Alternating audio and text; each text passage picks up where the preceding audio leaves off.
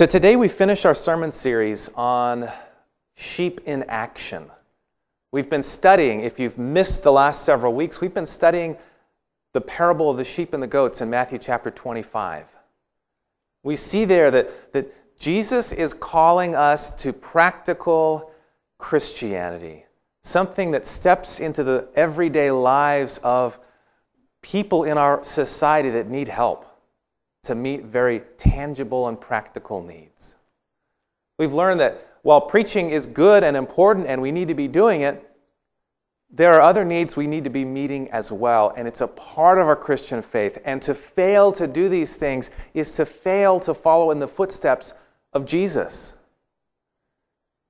So we've talked about helping those who are poor, helping those who are homeless, cultivating an attitude of openness to what God wants to do. We've talked about a lot of different areas of our society that are broken and need fixing, and simple things that we can do. Our last sermon on this topic, we talked about visitation and how every member of the church is a part of the visitation team. People are lonely. And maybe we won't visit them in person, maybe we will, if we can do it safely. But everybody is a part of this opportunity to make others feel welcomed into the body of Christ. So today I remind you of our key passage, Matthew 25. I'll just share it with you here. Jesus says, "For I was hungry, and you gave me something to eat. I was thirsty, and you gave me something to drink. I was a stranger, and you invited me in. I needed clothes, and you clothed me. I was sick, and you looked after me. I was in prison, and you came to visit me." I'm reminded of the words of the Apostle Paul in 2 Timothy chapter 1, verse 16. He says, "May the Lord show mercy to the house of Onesiphorus, because he often refreshed me and was not ashamed of my chains." Paul, who wasn't in prison for doing bad things, but even people who've done bad things and are in prison need love and support and visitation. But Paul, who was in there for preaching the gospel, was refreshed over and over again by this family. He wasn't ashamed to associate with Paul, a prisoner. There's a powerful work to be done in prison ministry, isn't there? Looking at Paula. Paula has been engaged in prison ministry. Right now things are difficult. In fact, our dear beloved chaplain, who has been one of our connections to prison ministry, is recovering from a stroke that he just had. But with COVID right now, the situation's difficult. But there is still a powerful work to be done. And there's still such a thing as pen pals, correspondence. There are people who need to know that God loves them in spite of their failures. Jesus said, "I was in prison, and you came to me. You visited me." If you want to know more about what prison ministry can be in regular times, is it okay if they talk to you, Paula? Cool. She can tell you about some of her experiences and about some of the needs that she's learned about. You know, I attended a baptism several years ago for a man who had found Jesus in prison. And while he was there in the baptistry, in the water, he said, "God locked me up to set me free." He locked me up to set me free. And this is the case for many people who find the hope and passion of Jesus while in prison. One of my former bosses, when I was a Bible worker, had met the Lord in prison. He used to be a drug dealer, and he would steal cars and do all sorts of horrible things. But in prison, Jesus found him.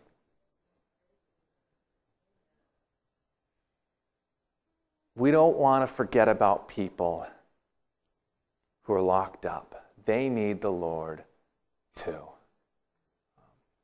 A lot of ways that can happen. But God's heart reaches out to those who are imprisoned, to those who are oppressed. I want to invite you to open up your Bible to Psalm 146. Psalm 146, because there's this beautiful poetry, song about God's heart for those who are oppressed. And it kind of summarizes what we've seen over the last several weeks in this sermon series. Psalm 146, and we're going to start in verse 5. We study the Bible to know more about our God and to become better acquainted with our Savior. Here's the heart of our God of love, that loves you and me when I don't deserve it, and loves the whole world, whether or not they love Him back. Psalm 146, verse 5, happy is he who has the God of Jacob for his help, whose hope is in the Lord his God, who made heaven and earth, the sea, and all that is in them, who keeps truth forever. He executes justice for the oppressed.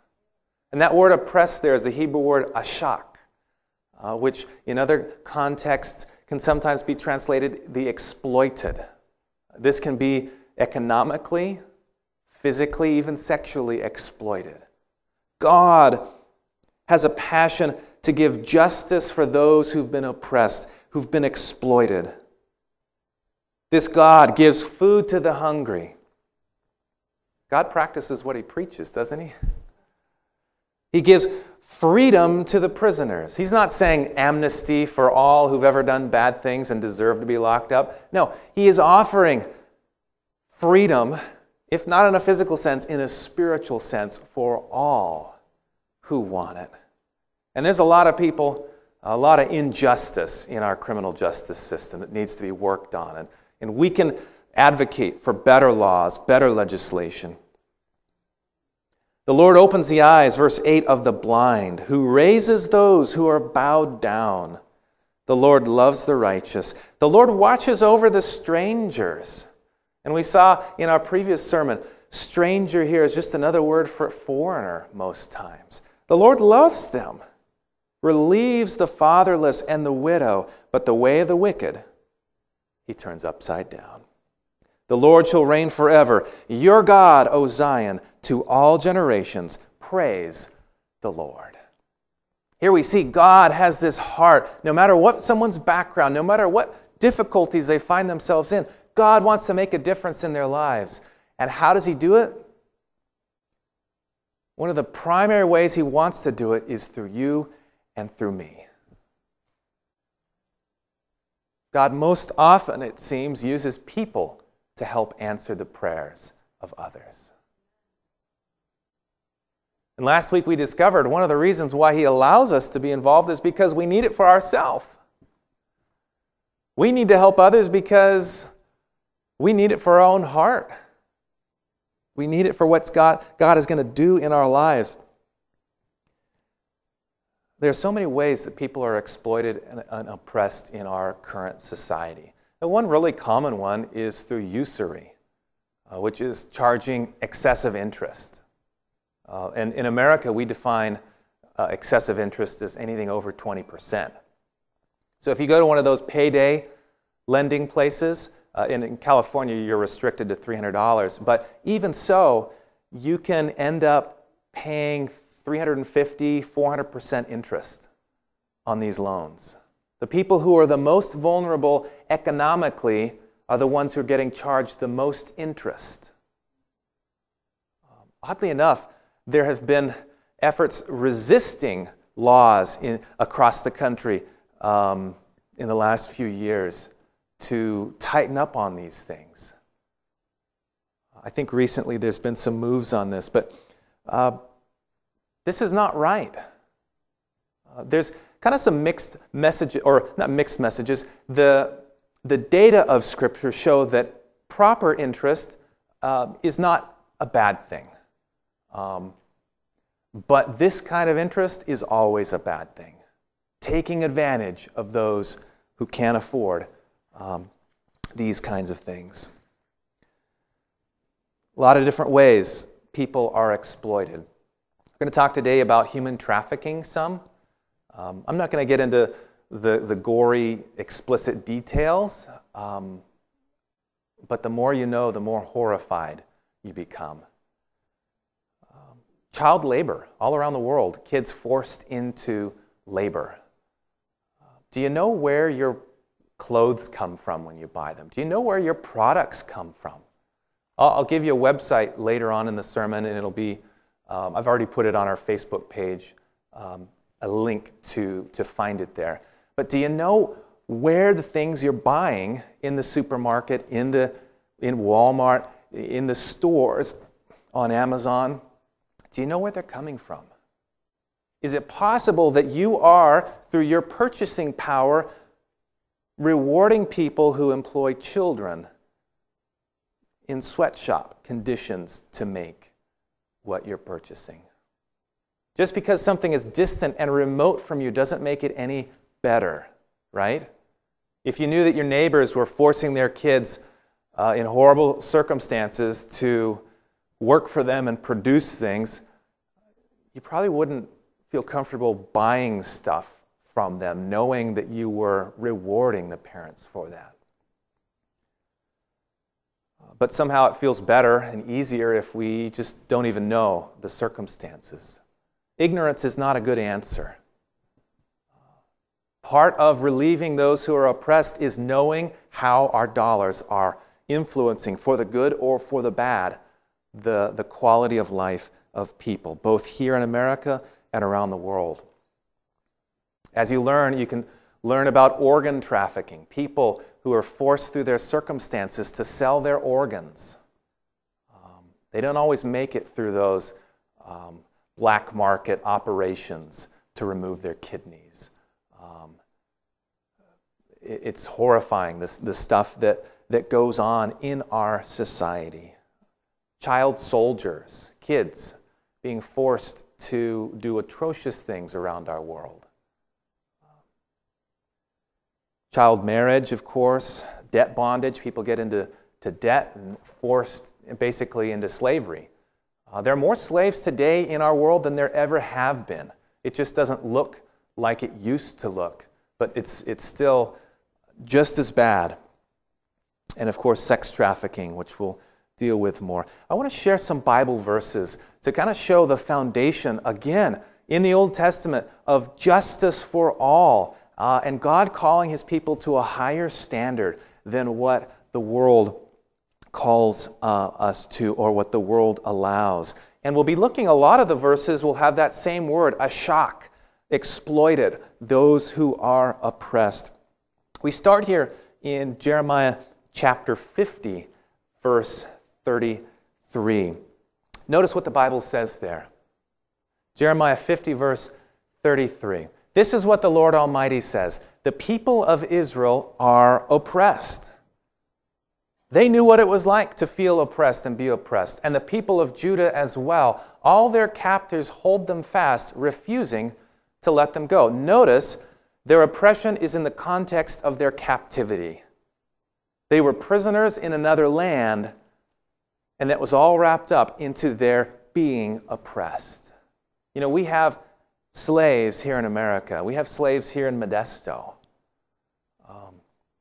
And it's high time for the church, for us to become aware of what's going on right in our own neighborhoods so that we can start to do something about it.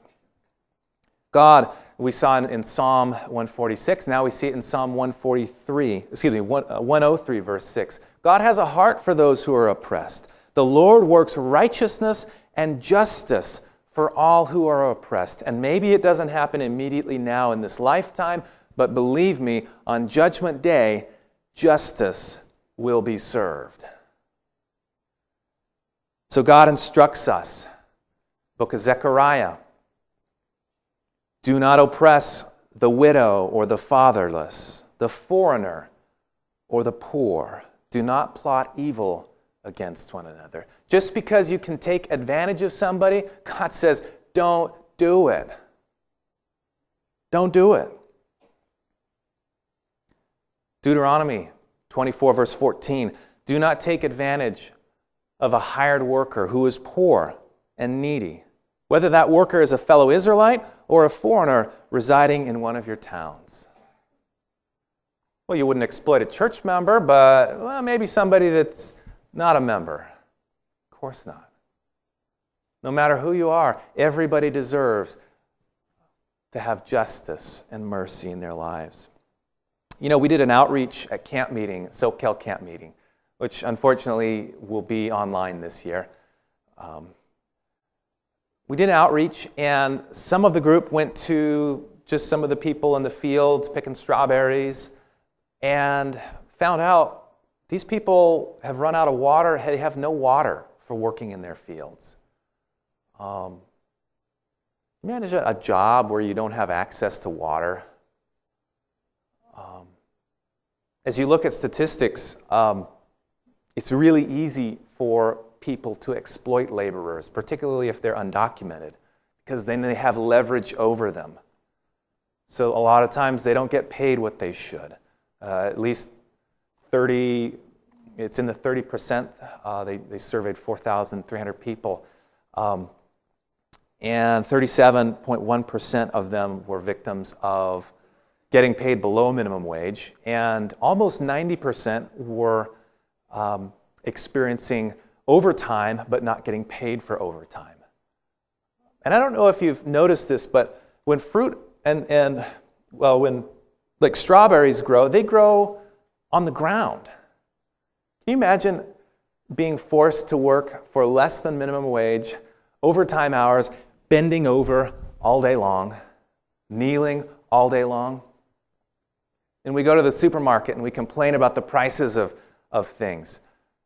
Do we think about the people that help bring these things to market? A lot of times, people who come here as undocumented immigrants, they will be forced into working, sometimes with no pay, with the threat of being turned in. Their wages will be withheld from them. There's a lot of issues we could talk about there. Another really common one in America is the exploitation of women from some Asian countries. Most frequently, it's women between 30 and 50 in countries like China, Vietnam, Thailand, Korea. And they get these advertisements in their home country. They're in poor, poverty situations. They see advertisements for good jobs in America, and they will pay your way over there. They say, this is great. Let's do that. I'm going to do this. I'm going to sacrifice for my family or for a better life for myself. And when they get to America, when they come to LAX or JFK Airport, and they're picked up by the people who brought them here, they find out it's a much different story. And they're told, you now owe us tens of thousands of dollars, often $50,000. We brought you here, you got to pay us back, and what you're going to do to get it is not pleasant. There's an estimated 10,000 illicit massage parlors in America. A quarter of those have been estimated to be here in California. And the majority, it seems, are legit for massage, but there's a high percentage that are not, that offer more than massage. These women are forced into a lifestyle that they never dreamed of, forced to make money, servicing 6 to 10 clients a day, day after day, many of them living in kind of captivity there in some of these massage places. Not lacking, they lack the language skills or the knowledge of American law. They lack transportation. They lack opportunity to find a way to escape this lifestyle. These things happening right in our own communities, and unfortunately, it's notoriously hard to prosecute the owners because of the way they've set up these businesses. More work needs to be done in this area to shed light on what's going on and to find solutions for how we can deal with this. God takes issue at anybody who's exploited, in no matter what aspect of life they are exploited through. Notice, we continue to see this. I'm going to show you a passage from Ezekiel. Ezekiel 22, verse 7. God calls out his own people. His own people were guilty of these kinds of things. He says, in you they have treated father and mother with contempt. In you they have oppressed the foreigner and mistreated the fatherless and the widow. And then in verse 12, It says, in you are people who accept bribes to shed blood. You take interest and make profit from the poor. You extort unjust gain from your neighbors, and you have forgotten me, declares the Lord God. God's own people who knew better were guilty of committing these sins that God had warned them against. He reminded them, he already told them in Leviticus 25, verse 17, do not take advantage of each other, but fear the Lord. I am the Lord your God. Don't take advantage of people. Instead of those behaviors, God calls his people to proactively seek out relief for those who are oppressed. Not just don't do this bad thing, but here's something good I want you to do. Check this out. Jeremiah chapter 21 and verse 12. This is what the Lord says to you, O house of David. Administer justice every morning. Rescue from the hand of the oppressor the one who's been robbed. Well, my wrath will break out and burn like fire because of the evil you have done. Burn with no one to quench it. Notice it said there, rescue from the hand of the oppressor the one who has been robbed. In the Message paraphrase of the Bible, Eugene Peterson said it like this. He said, rescue victims from their exploiters. Don't just avoid exploiting people, rescue them. Find ways to bring people out of their captivity. It's a heavy message today, but I don't apologize for it because, sometimes we live in this little Pollyanna world where everything is so innocent and pure and wonderful. We live in our nice homes.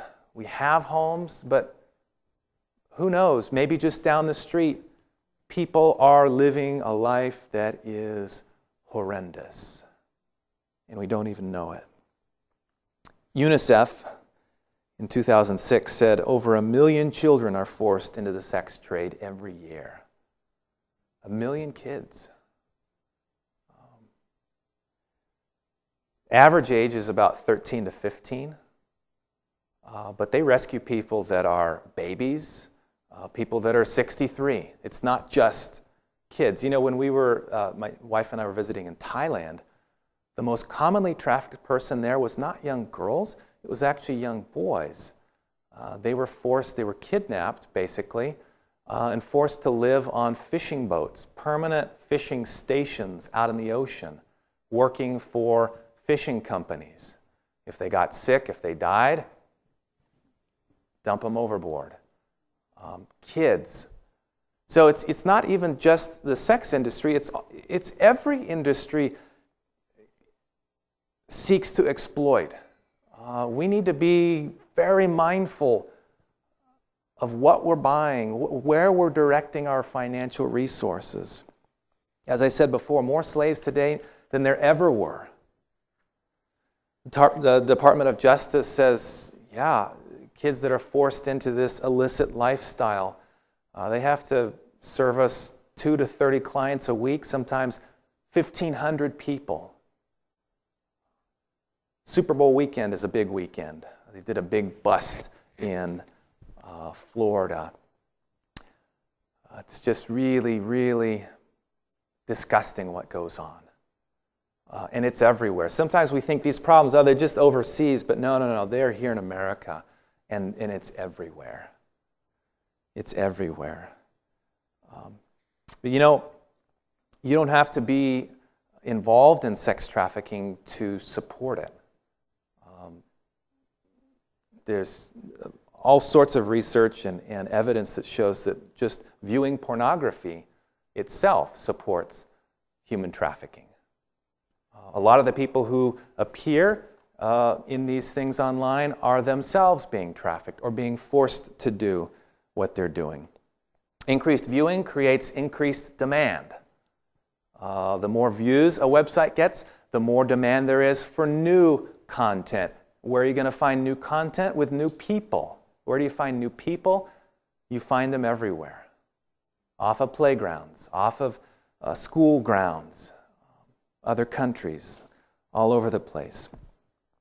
Just viewing a website, even if you don't give them any money, generates money for the website through advertising. You're well aware of this, right? You search for, you want to buy socks, wool socks, and then all of a sudden, everywhere you are on the web, you go to Facebook, and now there are ads for wool socks that are popping up. And so when you view illicit websites, just your view alone supports this industry, which supports human trafficking. It's not just you that you hurt. It's not just us that we hurt. Sin is not something you can do in a vacuum. It's something that has ripple effects that extend far further than we think. California is number 1 for new trafficking cases in America. Number 2 for current active cases. There's a lot of work that we can do in our state to make it a better state.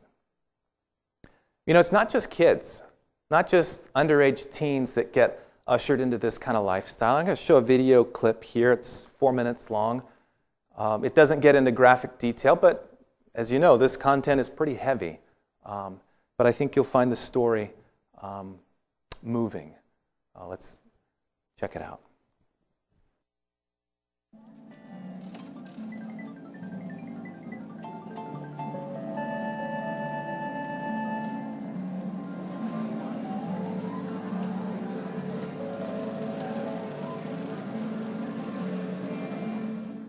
I was born and raised in a small town in Southern Oregon, and I was a good kid in school. I grew up in a normal middle-class family. I got great grades. I was really active in sports, and I even graduated a year early. I was accepted into Oregon State University, and I had my dorm room already assigned, and I was really excited to move up to Corvallis. But that summer, I got pregnant by my boyfriend, and I had to make a real tough decision whether I was going to keep my baby and unenroll from university or get an abortion and keep it all a secret. And that was a really tough summer for me. After I had the baby, I had some friends that had gone up to U of O to go to college, and they had an extra room in one of their apartments. It was at that time that I met a boy or a guy who pretended to take interest in me. I really thought he liked me, and we got along really well. He was really funny and charming, and he had a nice car, and he always picked up the tab. He had nice clothes. And he told me he was a record producer, that he had a band up in Portland, and that's why he frequently went out of town. There's a saying that says when you take a child by the hand, you take the mother by the heart. And I really think that's what happened for me, because I had this new little girl and this man who showed this desperate attention towards her, like he wanted to really help make this family that I really wanted for my daughter. And he invited me to move in with him after about 6 months of dating, and I was really excited. And I brought him down to Southern Oregon to meet my family, and everything seemed fine until we arrived in Las Vegas. He said we were moving there because that was the entertainment capital of the world, and being a record producer and having a band, that's where they were going to get the most gigs and the most jobs, and that's where his job was leading him. So I desperately wanted to go with him, to be with him, and to start this family that he promised me. He pulled up to an escort service, and he said, "This is how it works in Vegas. I've spent a lot of money to get you here. I put first and last on an apartment. I filled your fridge up with food, and you're gonna need to earn that money back." And I felt trapped. I felt like, how am I gonna get out of this? And you didn't know if you were gonna live or die. You didn't know what he was gonna do or what he was capable of, and so it was really scary. I can remember just running through the casino thinking, like, these people don't even have a clue what's going on. They're just, cha-ching, cha-ching, Las Vegas, yay! And they're doing all this stuff, and I'm running for my life. I'm running from a man that has forced me into doing things that I didn't want to do. When you have a trafficker that's waiting at home with your child and says, if you don't bring home $1,500, you're going to find your daughter out on the corner, I think I was probably more frightened to go home than I was to be in the room. Because if you got robbed, it was your fault for being stupid. If you got raped, it was your fault for not watching your back. Anything that happened to you was typically your fault, and you incurred more punishment for allowing those things to happen to you. So it made you always walk in fear of your trafficker.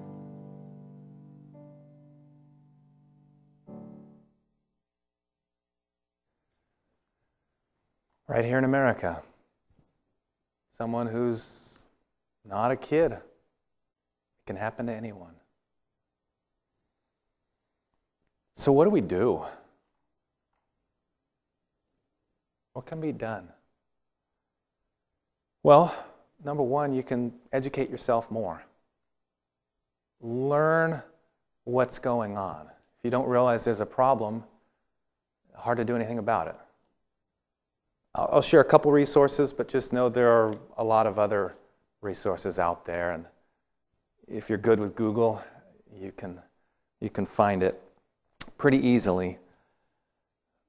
You can also educate yourself to spot red flags for people who are being trafficked. I watched some videos this week of doctors who, in retrospect, looked back and realized,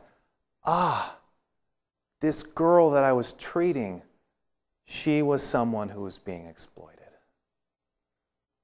We can educate ourselves because you're out in the community. You see, you're at the supermarket. You're around a lot of different places, and you might see something that doesn't look right. And the more you become aware of what some of the red flags are, the more you can do something about it. Take an audit of your life. Make sure that you aren't in any way contributing to the problems that we've described today, either through the money that you spend, the lifestyle that you live, the websites that you visit. Take an audit of your life. And then we can be proactive.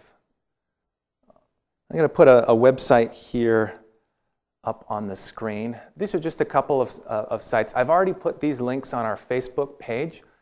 The first one has 10 suggestions. And honestly, that's not the exact link to the 10 suggestions. It will be easier if you just on Google put 10 ways you can help end trafficking. The web address was too long and too complex. If you put in Google or Bing or whatever you use, 10 ways you can help end trafficking, it will be the #1 hit. It's through the government website, and it has a lot of helpful links on there, including knowing what kinds of products from which countries are at risk of being produced by child labor. So there's a lot of good links on that site, including a link for the hotline. If you see something suspicious, you can call this hotline. And the other website as well, endsexualexploitation.org, is very good in addition. You know, the foundation for all of this, that for everything we've said today, comes back to one passage in my mind, and it's the golden rule that Jesus gave to us. Luke 6:31, do unto others as you would have them do to you. If you are stuck in an unjust situation, what would you want done for you? We can rattle off statistics, but we don't get the impact as if it was happening to ourselves. But if one of your kids was snatched away from you, if you found yourself in an exploitative situation, what would you want someone to do for you? Would you want a neighbor to call a hotline and share their suspicions?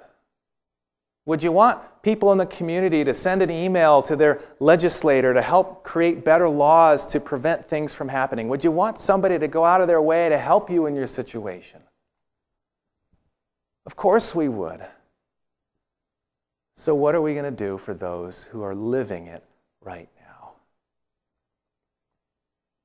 I challenge you to prayerfully ask the Lord how you can help. Check out these websites I've mentioned if possible. There's things as simple as sending an email to your representative. It's already typed up for you. You just put your name and info in there, and it tells our Congress people, our senators, hey, these issues are important to me. I want you to know that I care about this issue. When we get to heaven someday, we won't regret the efforts that we made to help those who are in need, will we? When we get to heaven, people will say, thank you for preaching the three angels' messages to me.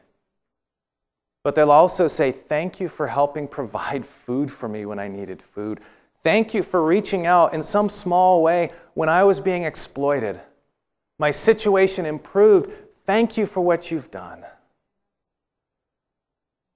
So let's work. Let's be sheep in action for Jesus. And remember, everything that we do, even if we don't see the good that happens here, in heaven, Jesus will say, because you've done it unto the least of these, you've done it unto me. Let's pray. Father, these are some heavy things to put on our hearts on our first Sabbath back in church. But we need it, Lord. There's way more that we could say that we didn't say today. So, Father, show us how we can help others out. Show us how we can make a difference to set prisoners free. We long for the joys and happiness of heaven. But as we wait, Lord, show us how we can work for you. Not because we're saved by our working. We're saved only by you, Jesus. You've promised and made that salvation as good as done before the foundation of the world. And so we thank you for that, and we rejoice in that, and we move forward today by the power of your Holy Spirit. Keep us well, we pray. Keep us walking in your will. For we ask it and we thank you in Jesus' name. Amen. Have a happy Sabbath. God bless you, and let's continue to be safe.